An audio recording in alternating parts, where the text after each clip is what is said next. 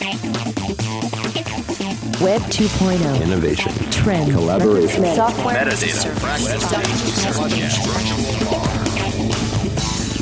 Got the world turning as fast as it can? Hear how technology can help, legally speaking, with two of the top legal technology experts, authors, and lawyers, Dennis Kennedy and Tom Mile. Welcome to the Kennedy Mile Report here on the Legal Talk Network. And welcome to episode 158 of the Kennedy Mile Report. I'm Dennis Kennedy in St. Louis. And I'm Tom Mile in Dallas. In our last episode, we talked about our summer technology reading lists and how reading technologies themselves have changed the way that we read. In this episode, we're jumping into the world of wearables, big time, and the implication of Fitbits, Apple Watches, and much, much more. A year or so ago, some of what we will discuss would have seemed like science fiction, but definitely not anymore. Tom, what's on our agenda for this episode? Well, Dennis, in this edition of the Kennedy Mile Report, we'll be discussing wearable technologies and whether they mean anything for lawyers and whether lawyers should care about them in the first place. In our second segment, we'll compare notes on how we're doing so far on our 2015 technology resolutions. And as usual, we'll finish up with our parting shots, that one tip, website, or observation that you can start to use the second that this podcast is over. But first, let's talk about wearable technology. It seems like nearly every week now, we are treated to seeing some manufacturer release a new device that you can wear to track something that you do. Your steps, your heartbeat, whether you're standing up, how well you sleep. The number of things that are capable of being tracked are seemingly endless, and the manufacturers are showing that. I think these new gadgets are cool. I think they can be lots of fun. They can provide lots of information. But then when we start to think about them as lawyers, the conversation sometimes gets a little bit more serious, I think. Dennis, aren't there really two ways that lawyers need to think about the topic of wearable technology? Yeah, I think there really are the two ways that I always like to think about it. So one is sort of how do they impact what we do as lawyers in terms of the law, and I think that both means ethics and the actual substance of what we do. And then I think the second thing is how we use these devices to assist us in the practice of law to be better at what we do, to make our lives a little easier. So I think there are those two pieces that are always there, and I think the wearables really kind of pull these things out. And there's a notion that's developed, I would say, in the last year or so, especially in connection with wearables, called the quantified self. So as you say, people are using these devices to measure all sorts of things they do, the number of steps you take in a day, your pulse, how many times you stand, all sorts of different things, and all that information is tracked. And I think that's the one piece I find really interesting in the way that it's going to impact lawyers. And I think that goes to both, as I said, the substance and the ethics. And that quantified self notion, to the extent you don't understand that as a lawyer, I think it's going to become really difficult to know how to represent your clients and to know the types of evidence that's out there. So there's that aspect, and then I think that duty of competence that comes up more and more often these days, Tom.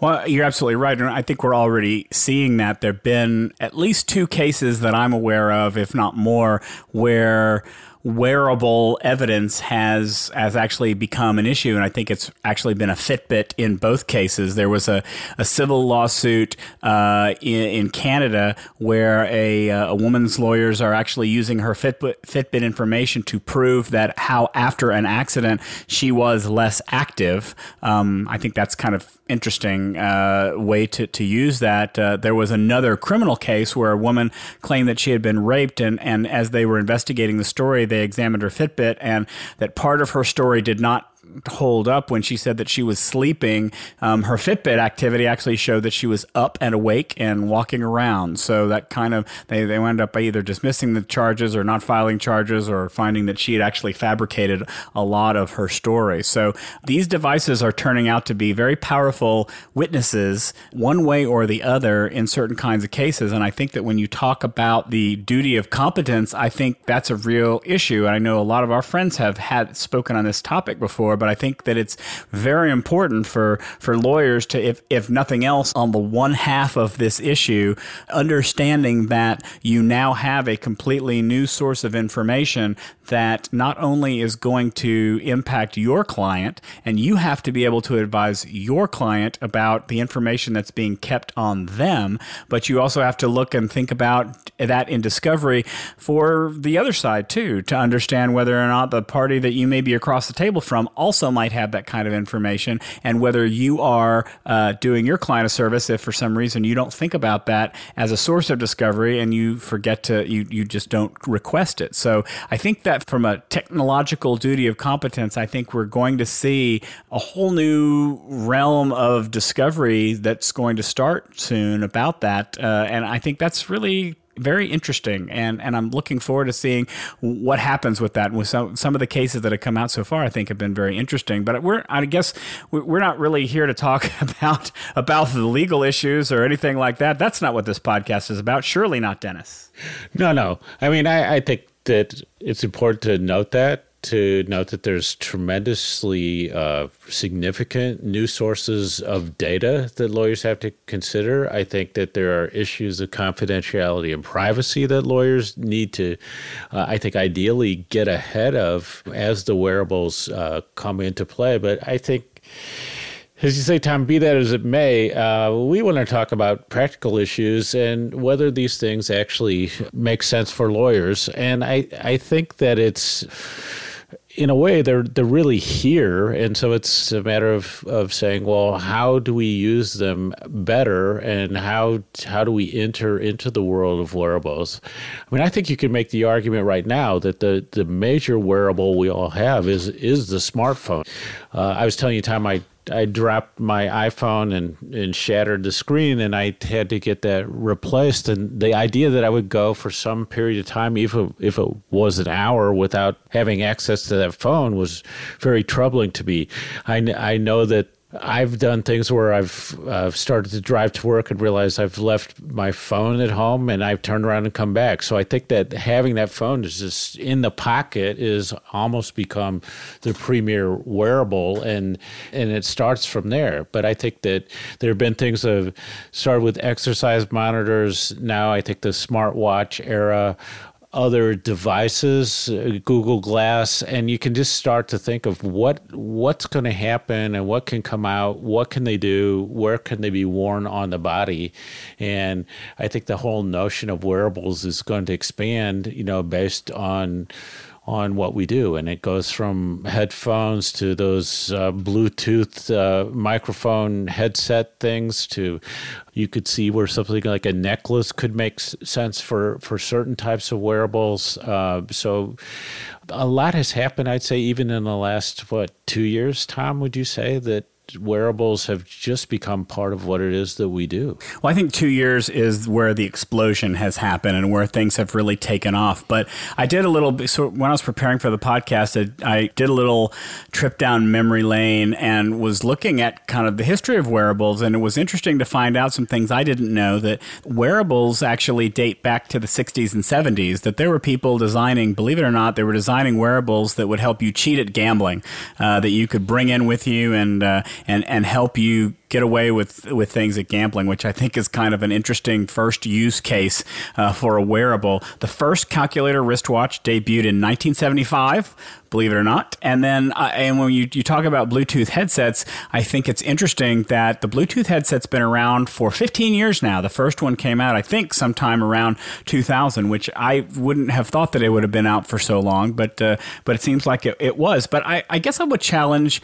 your notion of what a wearable is. You talk about the smartphone as being the ultimate wearable, but technically, if we're being particular, a smartphone isn't necessarily something you wear. I will notice, just to give my own personal anecdote, a smartphone fails as a wearable device when you are trying to measure steps and you don't carry your phone with you while you're taking all those steps. For example, when I'm at the gym, I bring my phone with me, but I set my phone on the stand when I work out, and it's measuring my steps. I mean, I'm still taking steps, but my phone doesn't measure it and has no idea that I'm doing anything. And as far as my phone is concerned, I am sedate. So I think there are places where a phone fails as a wearable where other devices are better off. But then I'll take it to the other extreme and ask, what about virtual reality goggles like Oculus Rift or the HoloLens that Microsoft is coming out with? They're designed to be worn, but they're not designed to be where you walk around on the street with them. They're not something that you can just take with you. So I think that what defines a wearable is going through a little bit of I don't know. I think it's not been completely settled at this point as far as I'm concerned. Yeah, I think we're starting to experiment, and I think the people involved in psychology and usability have really started to look at these things. And there's some fascinating discussion of what can go on out there. And I was listening to somebody talk the other day about the wrist as being a location for a wearable, and you have two wrists, and maybe you do different things with each wrist, and that becomes valuable real estate. I always thought that the headphone would become like a really significant wearable where you see more and more functionality built into that. You had the Google Glass, you have the virtual reality lenses. I think the HoloLens is more interesting in a way because, like Google Glass, it's an augmentation of reality. So you can still see what's going on outside, but it may be giving you information about things that you're walking by and the notifications that you're getting. So a lot going on there as you start to think about, like, well, could I have a smartwatch on one wrist and some other device on another wrist? Is there something that, the eyeglasses make sense for a camera? Like I said, something worn around your neck makes sense for something else. There may be something else that you would wear that would measure some other information. It all comes back to what it is that you want to learn about yourself and your environment, and then how you want to take action on that. I mean, because I was thinking, Tom, what you said about the step tracking is that with my Apple Watch, I just started a class in kettlebells, and the way those things work, I would not want to wear my Apple Watch while I was doing that. I was thinking it would get in the way, and so that the way that my watch would measure exercise time just wouldn't happen because I wouldn't have the watch on while I was doing that exercise. So you start to see the individual use case starts to change, and we're just it just seems like we're in such early days, and I feel that, and I know you've used the smartwatches for a while on the Android side of things, but I also feel like we're at the beginning of time on apps. We just have no idea what apps are going to bring to these types of wearables. Well, I think that's right. And I agree with whoever it was that said that the wrists are a prime technology real estate. But what's interesting to me about that is that I think that some people, and I'm going to call Google out here, didn't want to think of the wrists at first. And I think it took Apple bringing the Apple Watch in and Google going to Android Wear to really do that. But I think if I'm thinking of innovative wearables, I really think Google Glass is one of the more innovative wearables to come around in a long time. I mean, it has some great applications. You can take photos or videos when your hands are full, or if you don't want to be encumbered with a camera. You can see text or other messages pop up on your screen. You think you can see a map or directions of things when you don't know where you're going. I mean, the applications for Google Glass are really, I think, fairly tremendous, and being able to fit in your glasses is, I think, even better. But I think it was early for its time. People may know that people who had Google Glass early on were called glastronauts, or they call themselves glastronauts, but people out in public actually were more likely to call them glass holes, if you pardon my modification. qualified French. They just didn't have a good reputation. And Google, if you recall, we talked about this on a previous podcast, they postponed development of Google Glass a while back. And many people, and I will include myself in that, thought that there was a good chance that Google Glass was dead. That's probably not turning out to be the case. We've seen in the last week or so that Google is starting to roll out a glass program for companies so that employees can use it. And what I really think happened is that people were not ready for a wearable that was on the head, and that the wrist as real estate makes a whole lot more sense. It's something that people can accept. They started with the Fitbit. The Fitbit's been around now for 8 years. It's been around since 2007, and people accept things on their wrist because they've been wearing watches forever.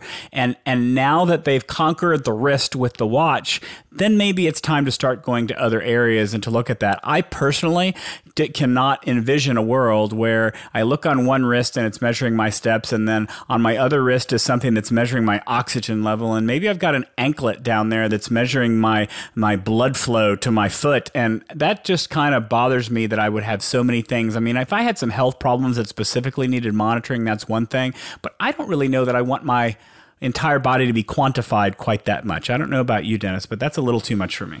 Well, I always think back to William Gibson's science fiction novel Neuromancer, and the notions of enhancement and augmentation. In that book, there were people who had these, this stuff that's amazingly you can start to do now. The implants that allow, you to see in different ways, and some of that research is really close to happening now.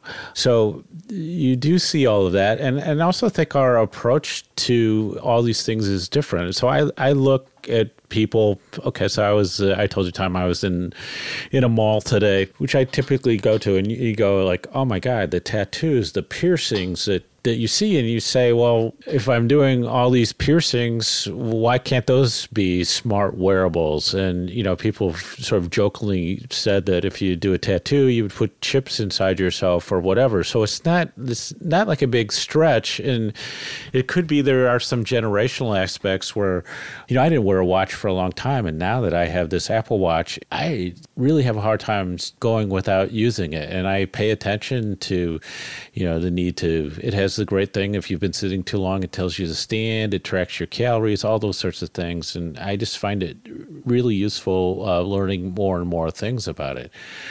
So, but that's sort of the big picture. I guess, Tom, I just want to sort of focus in on, based on what we've seen already, where do you think wearables actually make sense for a lawyer in his or her practice these days and maybe in the next year or two?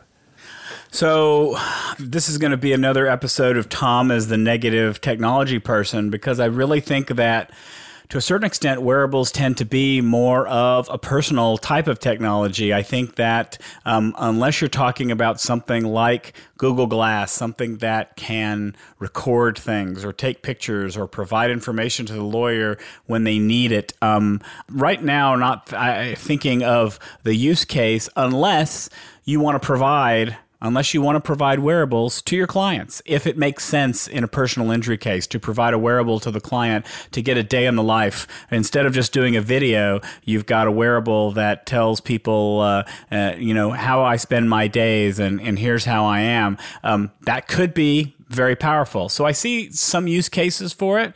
I'm still not convinced that it has things beyond that type of personal injury, health monitoring type use, based on at least right now what I've seen so far in terms of what kind of wearables are coming out there at this point in time. What about you, Dennis? Well, I do see a lot of application, actually. And part of it, I hesitate a little bit because I think there are apps to come for wearables, so we haven't seen some of this yet. But I think I was texting my daughter the other day over my watch. My phone was actually in another room, and I was just dictating what I wanted to text to her, and it was just grabbing it perfectly and sending the text to her. And it was amazing. And she was amazed that I was actually doing that. So I think there's a lot of small things that these wearables can do. And I think you start to look and say, okay, where is this actually going to be helpful to you? And I think it's that there's two notions of notification and glances. So if I'm able to get notified of something and just be able to take a quick look at a watch and then be able to act on that to either decide I need to pay attention to this or not, that can help a lawyer who can say, I don't have to pick up the phone, I don't have to do this, I kind of see what's going on, I can deal with that in another way. So I think it can make you a bit more efficient in your day and help you with priority. I also think you can sort of glance at information that could be helpful to you. And I think the speech recognition is potentially a really cool thing to help you dictate notes, ideas, maybe even time entries as well. So I think it's that little functionality can be really useful. And then I think that the personal aspect, Tom, is actually an interesting part of how it can help the practicing lawyer. So my wife was a health coach for a big law firm in St. Louis for a while. And the one thing she noticed was that she said lawyers are chained to their desks. They never get up. They never walk around. They never do anything. And the fact that you can say, like, hey, you've been sitting too long. You need to get up, get around. You have goals for steps and stuff. I think that will help lawyers deal with stress and the health issues that they have. So I think we're at the very early stages, but I think there's some really interesting ways that it makes sense for lawyers to explore, both in sort of purely practice ideas. Like, I think your idea, Tom, of the notion of giving a client some type of wearable to help with their case is really an interesting one. But I think just as a lawyer to help manage their work and their personal life and their health, that's where the wearables, I think, really come into play. I agree with you. I think that from a notification standpoint, I think that wearables like a watch are tremendous. And we've talked about this several times on the podcast already, that I hardly look at my phone anymore because I'm always getting notified on my watch. And I think that provides some benefits. I guess I'll only say that I don't think that lawyers have a monopoly on being chained to their desk. I think that, lawyers ought to look at that from a health perspective, but I think everybody should look at it from a health perspective. I think that one of the things that's very interesting to me in this whole dialogue is that suddenly it's as if it took Apple to tell people that they're not healthy. Fitbit's been trying to do this forever, but suddenly we have people just having their eyes wide open because Apple is telling them that they need to stand up or do something. And I don't think that's necessarily unique to lawyers. I think that that applies to just about everybody, but that's no reason for lawyers not to pay attention to it. I think that lawyers need to be aware of it for all the reasons we've talked about, and health just being one of those many important reasons. I will say that I don't know that I see a time where I find wearables, making a big play in the courtroom unless they are being used for evidentiary purposes. I don't see Google Glass being used in the courtroom anytime soon. There are so many prohibitions against certain kinds of technologies. I would imagine that a device that has the potential to let me take pictures of the people that I'm looking at and have that beamed back to somebody so they can see that, and then they can comment and send me messages on how to frame my questions would be very concerning to a judge. So I'm not thinking that there's going to be anything in the courtroom along those lines. I do think that we are seeing more and more use of wearable evidence being used, and I think that's going to it's only going to increase as time goes on. See, I actually thought there's some interesting potential in the courtroom and maybe other places as well, because it gives you a way to contact other people with short, text type information. Say you forgot to mention something and somebody can look down at their watch and see that and then incorporate that into what they're doing or saying. And then I think in the courts where they have the ban on the smartphones, I mean, it's probably going to take, another year or two before those courts realize that you can get the information you would have got off the smartphone off your watch. And so maybe it'll be another year or two before the watches get banned. So you certainly have a window of taking opportunity or taking advantage of some some opportunity. Well, but here's the thing, though, which is if the phone is banned in the courtroom, then the watch isn't going to work. How does the watch work if you can't turn on the phone? I mean, the watch communicates through the phone. Well, you just got to be close enough to it. But let's wrap it up, Tom. I had a note here. I'm not good on popular culture, as you know, but I had a note here of the Tony Stark lawyer, so I hope that's the right thing. It is.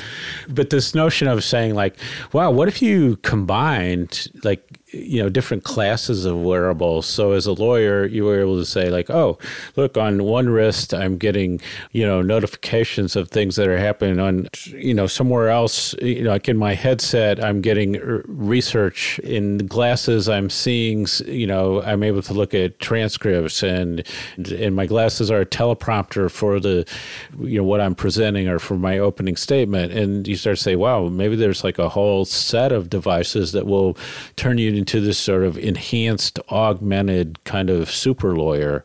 And, it's in a certain sense kind of a comic book idea, but I think there's a lot of, potential out there. And like I said, we're just so early in the app era. We had no idea at the beginning of the smartphones how far apps were going to take us, and there's definitely that possibility in wearables as well now today. Well, and I'll just say to wrap this up that nobody ever has a problem with Tony Stark's multitasking abilities, and I think that when you start to add all that stuff together that Tony Stark's able to do, when you apply it to those non-superheroes, even though lawyers tend to be great individuals, I think we're a ways off from that. I will say that I am looking forward to an age where our clothes become more smart. I like the idea of clothes that maybe for people who have health problems, they can monitor your skin temperature or your breathing or your heart rate or your blood pressure and be able to monitor that on a regular basis. I'm sort of intrigued by that as a future. I think we're a ways down the road from that too, but stuff like that's coming, and I think it's going to be really interesting. Before we move on to our next segment, let's take a quick break for a message from our sponsor. Looking for a process server you can trust? ServeNow.com is a nationwide network of local pre-screened process servers. ServeNow works with the most professional process servers in the industry, connecting your firm with process servers who embrace technology, have experience with high-volume serves, and understand the litigation process and rules of properly effectuating service. Find a pre-screened process server today. Visit www.servenow.com. We're glad you're listening to Legal Talk Network. Check us out on Facebook, Twitter, and LinkedIn, too. And now let's get back to the Kennedy Mile Report. I'm Dennis Kennedy. And I'm Tom Mile. Dennis had this crazy idea of revisiting our 2015 technology resolutions to check in on how we are doing, or at least in his case, to check in on what his memory of what those resolutions were, which is probably an easier target for both of us, I think. I will invite you to check out our podcast for details. I'll post it in the show notes so you can go back and listen to it or see specifically what our resolutions were, although I suspect we're going to talk about that right now. Dennis, why do you think it's a good idea to check our progress, and why do you want to expose our shortcomings in public? Well, so two reasons. So I think that we tend to do these resolutions in January and make these big plans, and then we never go back and checked on how we're doing or whether they made sense in the first place. And so that's one aspect of it. So I think it's good to check in general. And then I don't know what the right word these days is, but I guess I attended a webinar that the Georgetown University's Career Services, our alumni group, put on for Georgetown alumni. That was about sort of checking in on your goals and your plans for the year, and sort of took a mid-year review approach to that. I also had a mid-year review at work. So all these things kind of came together, and I said, well, I do need to go back and look at some of those things, because on some things I think I've made good progress, and in other areas, I'm not really sure. And so I think it's good to kind of surface those. I think it would be interesting for our audience to see how well we walk the walk in addition to talking the talk, and that it could be instructive to do that. So, as you mentioned, Tom, I don't like to be tied down by actually going back and looking at what I said on the podcast. So I'd rather go with my memory, which may be an easier standard. But I do know that one of my goals was to try the Apple Watch at an early stage, and I also wanted to take the slow approach to adopting it that I've taken, and that I've just been really happy with. I've worked my way now into Apple Pay and paying with my watch, which I love. The dictating of text, which is great. There was something that I really wanted to do in the area of automation, and I think both of us wanted to do that. And that's where I haven't made progress, but I think that's good to kind of, if you check in, then I say, oh, well, that's what I can do in the rest of the year, because there are a good number of months left in the year.